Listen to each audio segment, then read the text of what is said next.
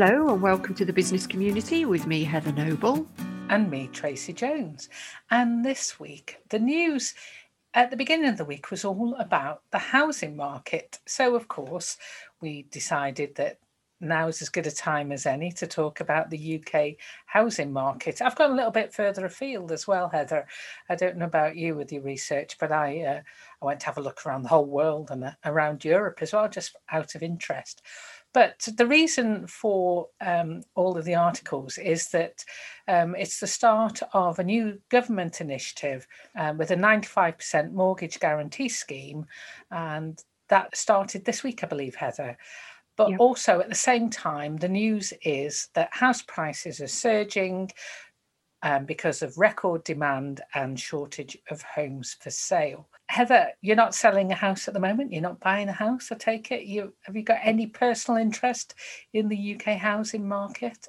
Only in as much that houses just seem to be selling. So no sooner do I think, oh, there's a house on the market, that it's sold.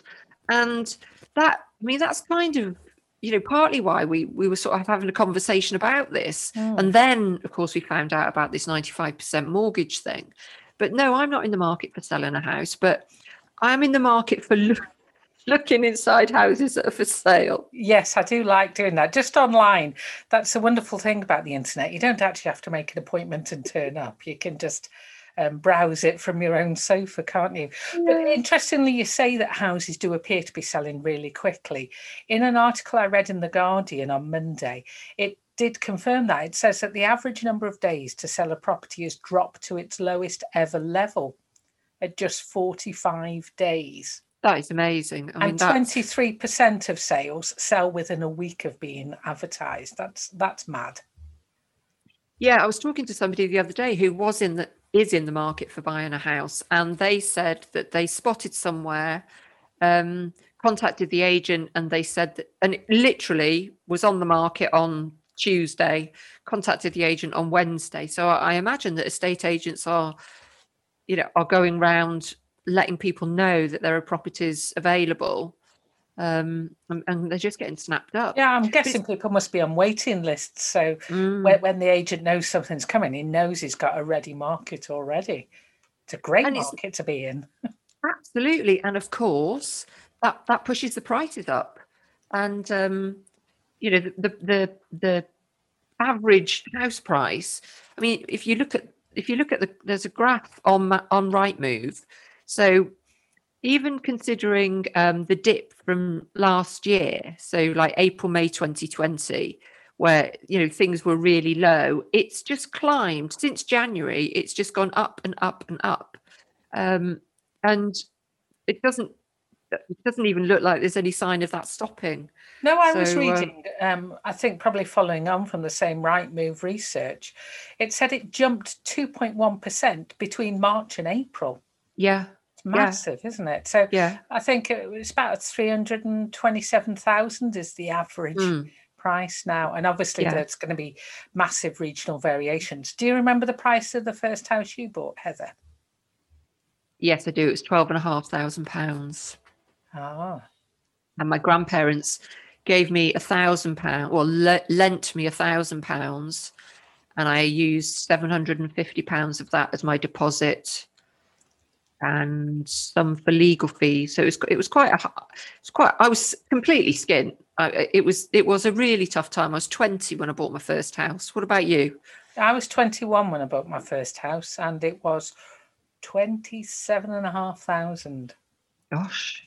And I think it was pretty much at the height of the market when I bought. So it's around about the time the interest rates went up to about 15% or something. So it was a really dreadful time to buy. But obviously, prices have just continued to rise to the extent now that I just wonder, how young people buy a house these days. It's out of the reach of so many people. And that sort of prompted me to have a little bit of a dig into home ownership rates and are they falling? And one article I read in The Economist, it proved to be very, very useful. Okay. They were talking about the that home ownership has sort of become an issue, obviously, for younger people. And one school of thought is that millennials, that's a bit of a tired phrase now, isn't it? Millennials, a tired word, is that they desire asset-light lives. So they rent cars, music, clothes, so you stream music now, don't you, rather than buying CDs. Yeah. And what one school of thought says, well, why not rent as well? The other school of thought is that home ownership is just as desirable. It's just really difficult because you've got the baby boomers who are holding on to their investments, trying to get a big return, using it as their pension pots, as a return on their savings. And it's just pushing prices up and up. So even though the millennials might want to take on a home, they've actually got more debt anyway because they've got student debt, and then the deposit that you need is enormous, and also the house prices have just gone up and up. So I think the jury's out there as to whether home ownership is declining because millennials don't want to own a home, or actually because they're being priced out of the market. Yeah, there was another thing in this article that they were talking about because of COVID and the impact that COVID's had. So even thinking about those trends that we've been talking about, there are a number of people apparently who might want to sell, but they don't want people to come into their house because of COVID.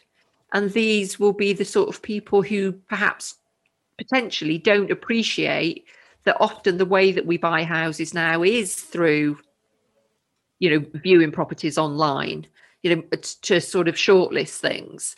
So they're also suggesting that properties might be at a premium because there are a lot of properties that aren't being put on the market that might ordinarily be. So you get into that whole supply and demand thing, which I think is really interesting. And then the other thing and this is what I thought was happening during COVID, but of course, when the construction industry was closed down, when I think about it, probably not an option.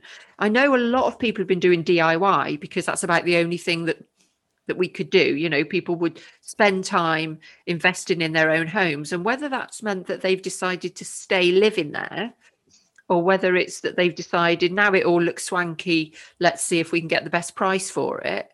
I'm not sure, but it's a bit chicken and the egg, I think. I tell you what, there's something that I read that brought this right back to the business community. So we're a business discussion show. Yeah. And there was one paragraph that I read in one of the Economist articles, and it says that home ownership does some subtle damage to the economy. And did you know that home buyers are 30% less likely to become entrepreneurs? Really? Because that's if they've got debt. So I suppose if they bought the house outright and they own it, it's not a problem.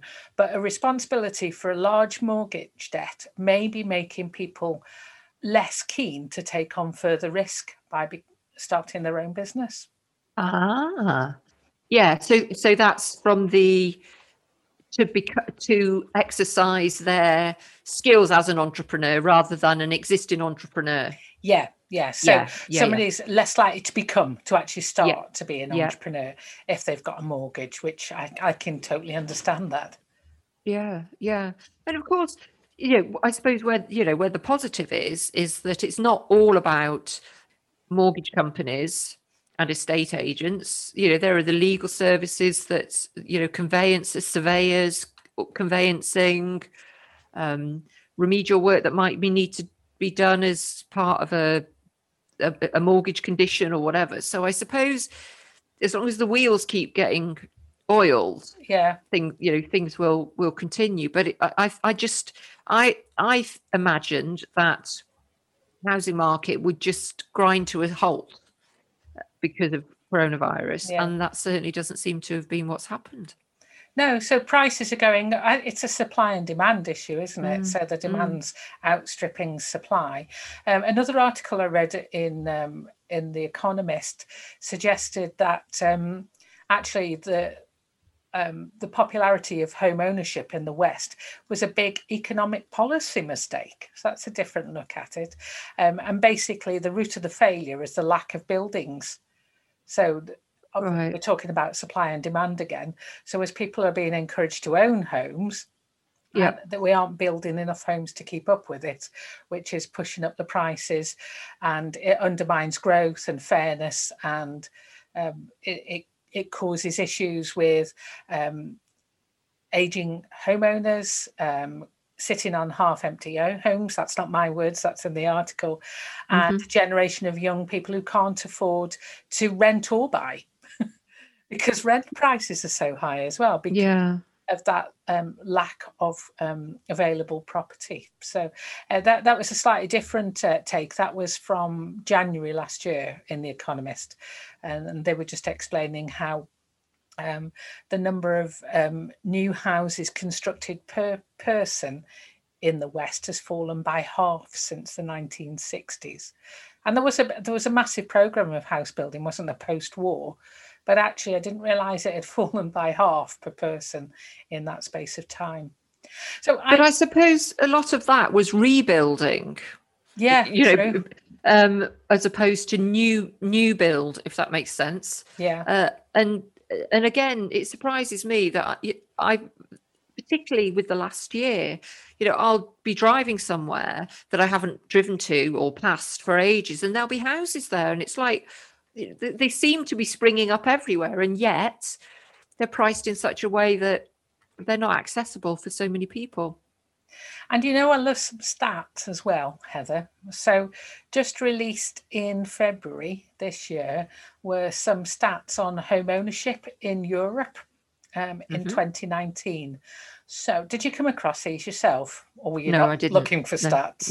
No. Can you guess the country in Europe that has the highest rate of home ownership?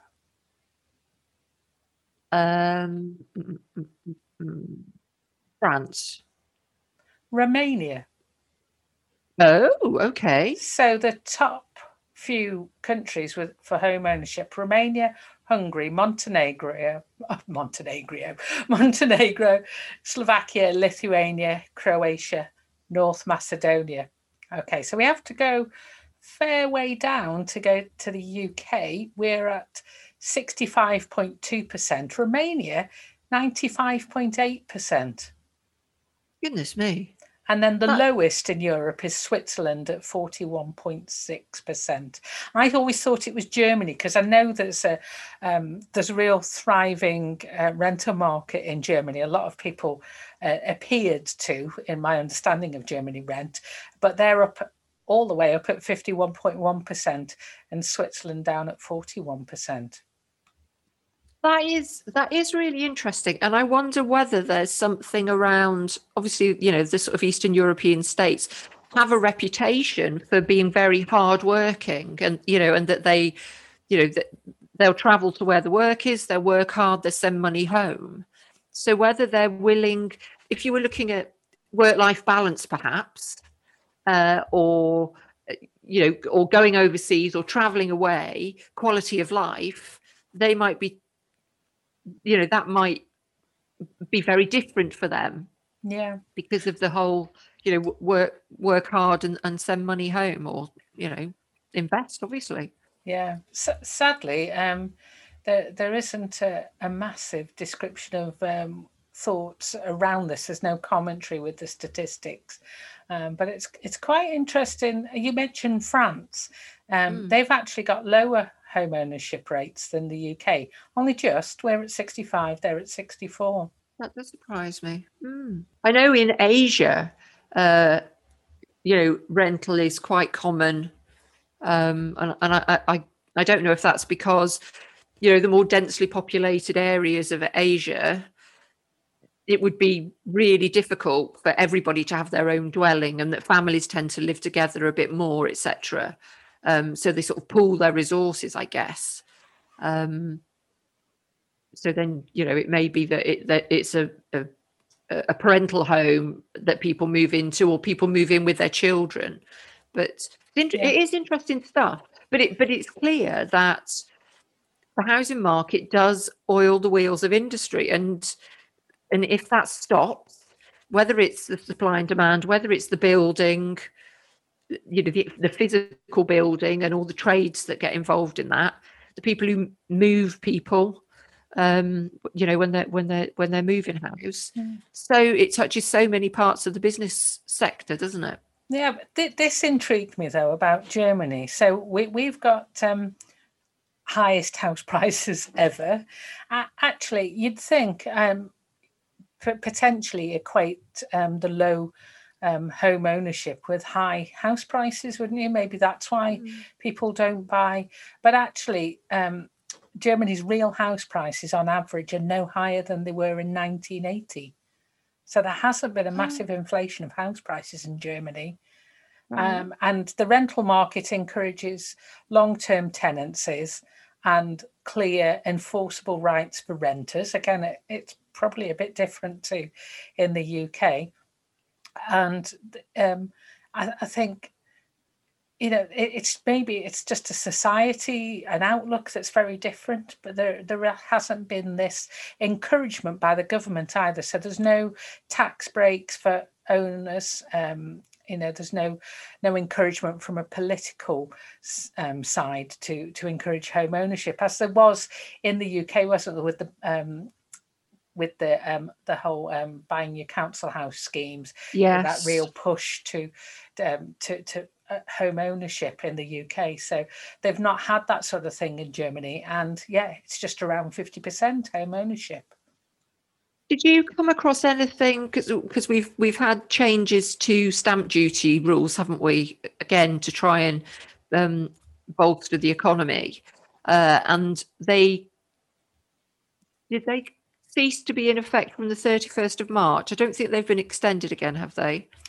Yeah, I haven't looked into that, Heather. No. Yeah, but there was some suggestion that one of the reasons why we're on a spike is because people taking advantage of that, because once that's finished, obviously then we're back to the stamp duty. But there's a little bit of me that thinks that they may have extended the stamp duty break apart from properties over $500,000, but don't quote me on that.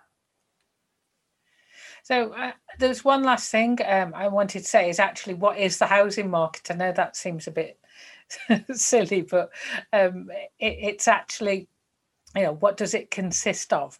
And it's defined as the stock of privately owned and occupied houses and apartments, privately rented and local authority rented accommodation, and property managed by housing associations. So that's just the official definition of the housing market in the UK. And we have in the past talked about, again, going back to coronavirus, the commercial property that is now is not occupied to the same extent, and whether there'll be a big surge of that being converted into housing, perhaps flats, etc.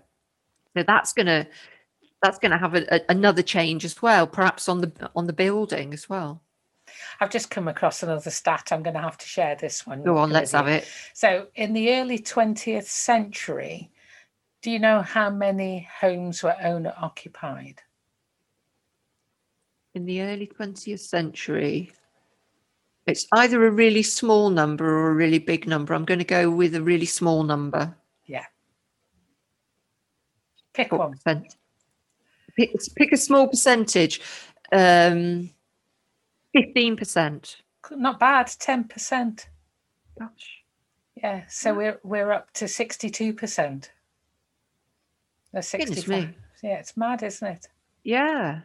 Well, and do you know what's really interesting there is that, not that my family has any money, but around that time, my father's family owned quite a lot of property. They owned houses, they owned shops. So they must have been quite wealthy.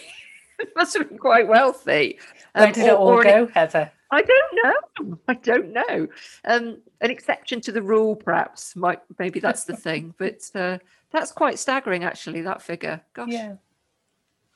So that's the UK housing market. And when we put the blog on our website, the business.community, we'll put a couple of the links to stuff. Will you put the stats link on there, Heather? Because I like a stats Yes, link. I will indeed. Anybody who likes looking at stats, you can knock yourself out with that. knock yourself out and message Tracy directly. Now, you might have noticed in this podcast that me and Heather don't have any problem talking. Heather is a communicator by profession. That is literally what you do, isn't it? For your job, you I talk for a living. Yeah. And you talk for a hobby. So essentially, there's no getting away from the fact that you talk. But also, I've been the beneficiary of some of your training in this area. You help other people to communicate and to present themselves and how to speak in public. So this might have been a bit like teaching a grandma how to suck eggs, but I suggested this book this week called Find Your Voice by a lady called Caroline Goyder. So sorry, Heather, if it felt like a busman's holiday. It's probably stuff you already know. And I could say I'm not afraid to share my voice, but actually I found some things in this book really, really useful. And as we've said so many times, it doesn't matter how much you know about a subject, there's always something else or to reinforce or something new or another perspective, another way of looking at something. So I read the book, or rather most of the book. I haven't quite finished it yet. And Heather, you did some research around it. That's right, isn't it? That is absolutely right. Part of the research was that I discovered that I had got an Audible version of the book. And then I had a new phone and I can't figure out how to get into my Audible account to find said book. Fair enough. But that's okay, because I watched a TED talk that Caroline did, a TEDx talk that she did at Brighton. And she was speaking to a group of actors, musicians, people who you would expect to be able to feel confident enough to stand in front of a group of people or sit in front of a group of people and do what they do. I think there were dancers in the mix as well. And yeah, okay, this is something that I do and this is something that I help people with. But every day is always a school day. And what Caroline is that I'm not is she's got an international reputation for what she does, right? So, we're raising the bar a little bit here. But also she worked as a speech and drama teacher. So she's studied the voice and she talks a lot about the physical elements of communication and what's going on with your body, which I thought was really, really interesting. Yeah, that comes out in the book as well. She explains that in a lot of detail. And I find, like you say, it's interesting because she was actually talking you through some exercises where you actually touching your throat and feeling your voice, your vocal cords move, and then holding your tummy and feeling the breath in your body and the voice coming out of your body as well. It's a really, really nice book and very easy read, and she writes beautifully as well. What's she like as a speaker? I take it she's very good. Yeah, she's very engaging. She's funny. I mean, if I'm honest, I don't know how her audience. Well, I found them a bit off-putting because really, only because from the camera point of view, they didn't seem to be giving much back. But I don't know if that's just because the way it was filmed, but she was very engaging, and I would have wanted to respond, but then hey, maybe it was the post-lunch slot that they knew she was a professional speaker and went, hey, here you go, you have that slot. Yeah, I mean, she talked, like you've said, she talked very much about breath and the body and thinking about our voice as an instrument, which, okay, you might have heard that said a million times before, but she doesn't just say that it's an instrument. She demonstrates to us how we can play this instrument, and that because it is an instrument, we can learn to play it. Yeah. And I think some of that it just shifted the way that you think about things. As I say, I haven't finished the book yet, but I've highlighted so many sections. I would say if you do buy this book, Heather, buy the hard copy, because you will be putting loads of post-it notes in it. I can just picture you now, your post-it notes all over this. one of the first things I highlighted was she described the voice. She quoted a writer called Al Alvarez, who described the voice as your expression of your aliveness. Ooh, I liked that. yes. You're alive. You're using your Yeah. breath. You're breathing. Yeah. You're alive. So a few things to really make you have some confidence in that there's no such thing as a born speaker. And I absolutely, even though we like to talk, Heather, it doesn't mean to say that we never have nerves when we start to speak. No, absolutely. And I wasn't always, I mean, no, that's not true. I started off talking to people from a very young age. I'd be out in the street talking to people. But then I had a period in my sort of teenage, early adult life. I was very shy, very introverted, didn't want, didn't know what to say, didn't know how to converse. So it's not a given that you are or you aren't. No, and exactly. Even if you look at somebody like Caroline, and she's up there, she's doing a TEDx talk, and she's a professional communicator, doesn't mean to say that she hasn't had to put some work into that. She's had to think about what she says. She's had to think about how she uses her voice as an instrument, a lot of planning, and she may well have had nerves as well, but she knows how to handle them. And I think that's the thing, isn't it? It takes some work, and she recommends committing at least 5 minutes of your day, ideally in the morning, to your voice. Yes, and what I loved about that, and this is something that I do talk to people about, particularly people who are quite quietly spoken, because we tend not to use our voice to its full volume. Well, unless you've got kids. I didn't have kids. I can sound like a fishwife, I can assure you. Yeah. But we don't test the volume of our voice to know how loud it can be without the need for any amplification. She talks about singing, and that's something that, a lot of us can do in the shower or whatever, or in the car. But just trying it and using your voice and testing where it can go can be really helpful as well. So I quite like that. There was one bit where I could not stop yawning. She was talking about things that open your resonators. So once you start to make the noise, your body is your resonator. It's the thing that actually amplifies your voice, and so that people can hear you.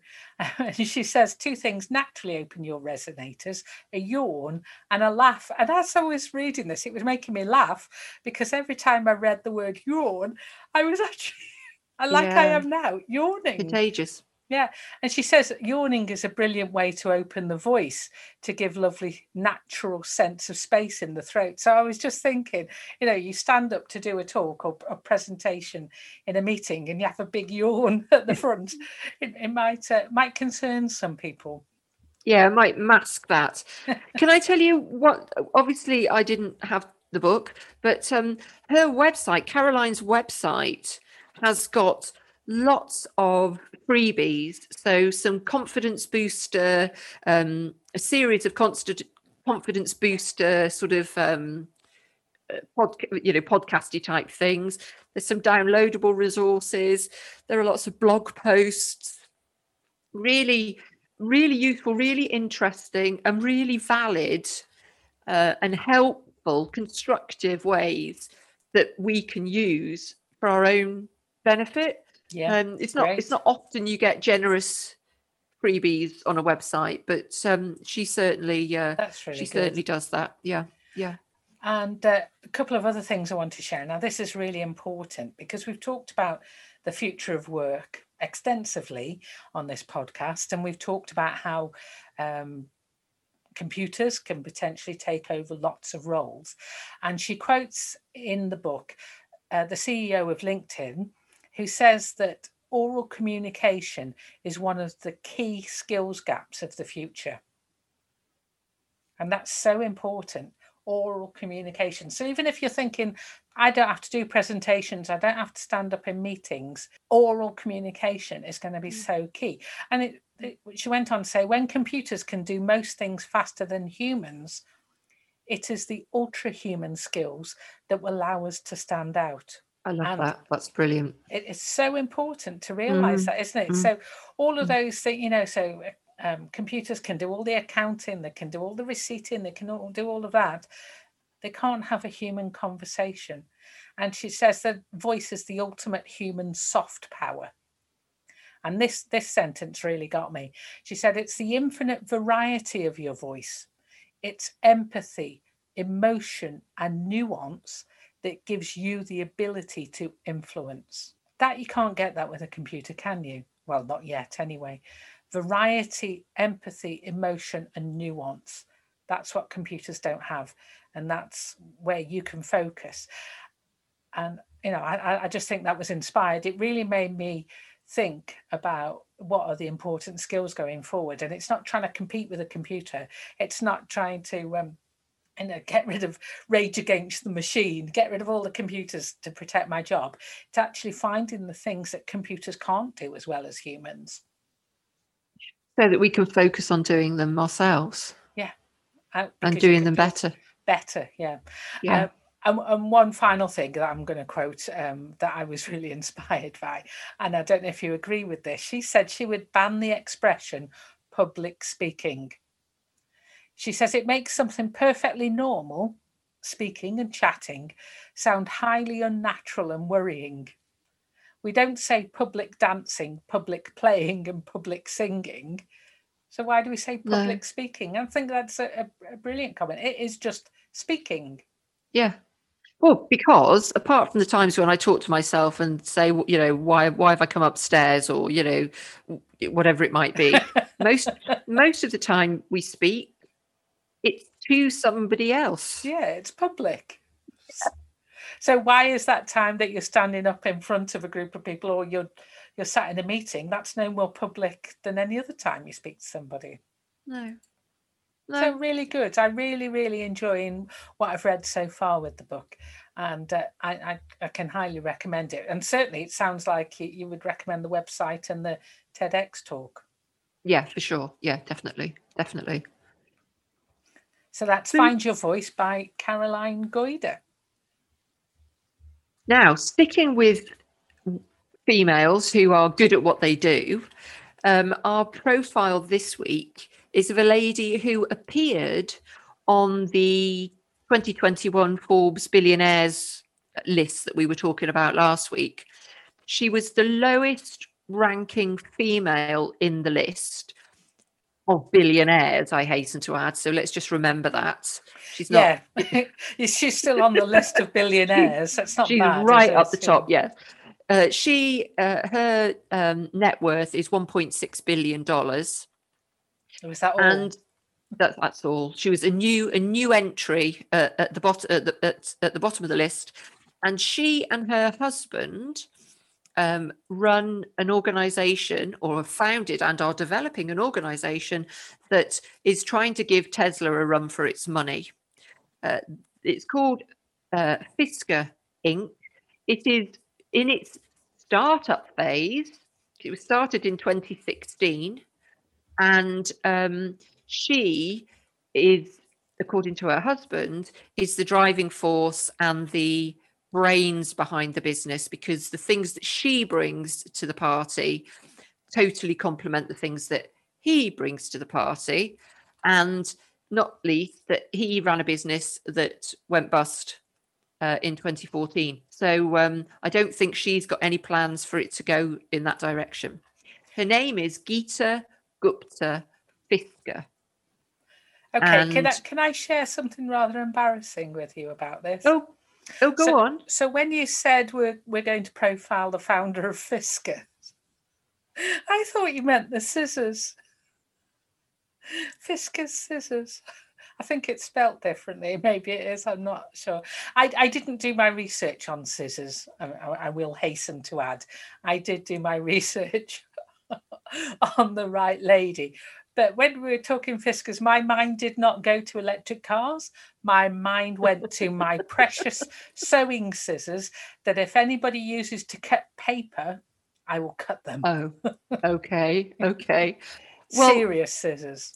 So I don't know, is it a different family then? A different Fisker family that do the scissors, or is this, I don't know. I need to quickly Google that. Now, it's spelt differently. Fiskars scissors are AR at the end, Fiskar, and we're talking about Fiskar. I thought you were about to tell me that we'd both totally researched different things, and I was wondering how we were going to join it all together.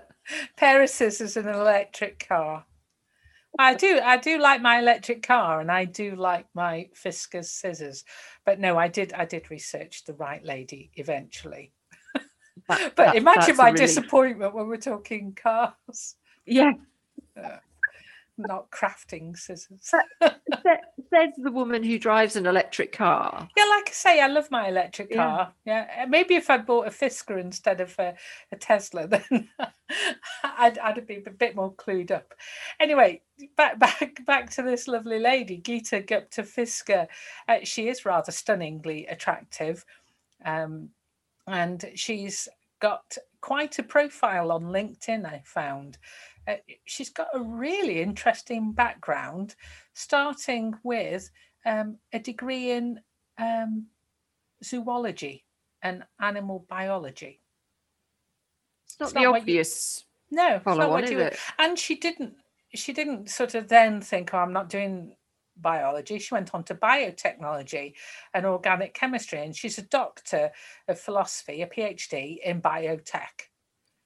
And then she went on to do a postdoctoral research at the University of Cambridge. So, yeah, she's deeply embedded in that. But then looking at her experience, she's then become an expert in financial analysis and technology and business development, investments, investment advisor for many years.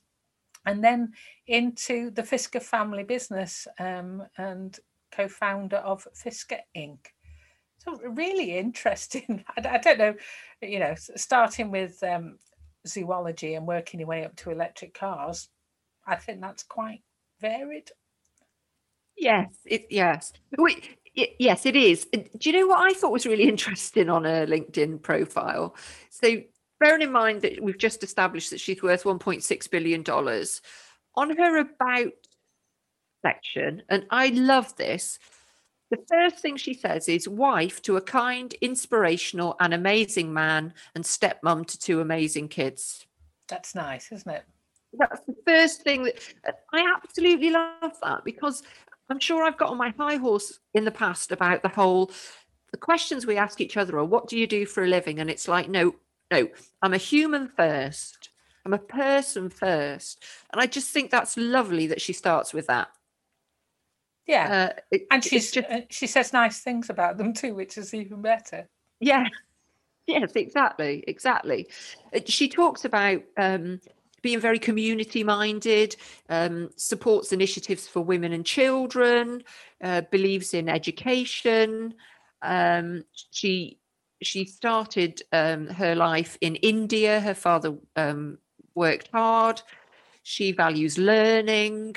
So in that about section, it does really set the tone as to what she's like, where she's coming from, I guess, which sometimes gets lost when people are involved in these massive organizations. And when you see the two of them together, they're clearly high flyers, and yet I just love that this was back to, it starts with, I'm a wife and a stepmom. Well, she does continue that theme. So I read a brilliant article in Wellum.com, and the first question they ask her is, define yourself. Who is Geeta Fisker? And she says she starts off by saying she's co-founder, president and CFO of Fisker Inc. But above all, I'm a wife to a man that inspires me every day and a mum to two amazing kids. And then she goes on to define it a little bit more. I like this sentence. Overall, I classify myself as a scientist turned investor turned entrepreneur. I love technology, finance and solving problems. Yeah. And she's brought that forward. you know, and is clearly very successful. There's a quote from her husband that says that when he left Fisker Automotive, which was the sort of previous iteration, he said, "All I had was my car. I'm in a different position mainly because of Geeta, because she cuts the deals." And you know, where I'm not sure when they married or what order all of these things happened in, but he inspires her to do great work, and she inspires him by the great work that she does. And I think that's in an environment where you work with your partner, which I could never imagine doing. I totally admire that. I was just reading. I was just looking at the Fisker car. It's quite a good looking car, actually. I've not seen them around much. Well, certainly not in the UK, but I've not even seen them on the internet much at all. They're also in competition with Tesla. They're trying to make, well, they're making a vehicle called the Ocean, and it apparently is not only is it environmentally friendly in terms of its fuel consumption, it's made largely from recycled materials, and the price is about $37,500, which is bigger. It's bigger than the Tesla, but it's $12,000 cheaper.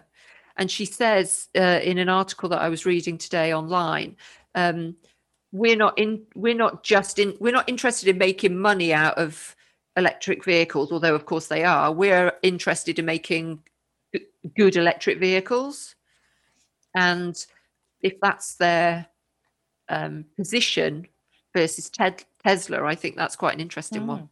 It might explain why Tesla are now talking about doing an even cheaper car. So that, they're pushing the price of their lower end even further down. Maybe they're just stepping up to the competition. Now, I just noticed last week we talked about a lady and we said that we didn't know a lot about her as a person. Just reading this article in Wellham, I get an explanation of what her day is like here. So she says she likes to start the day with a workout, and after the workout she listens to the news and answers her emails before work begins at 9 a.m.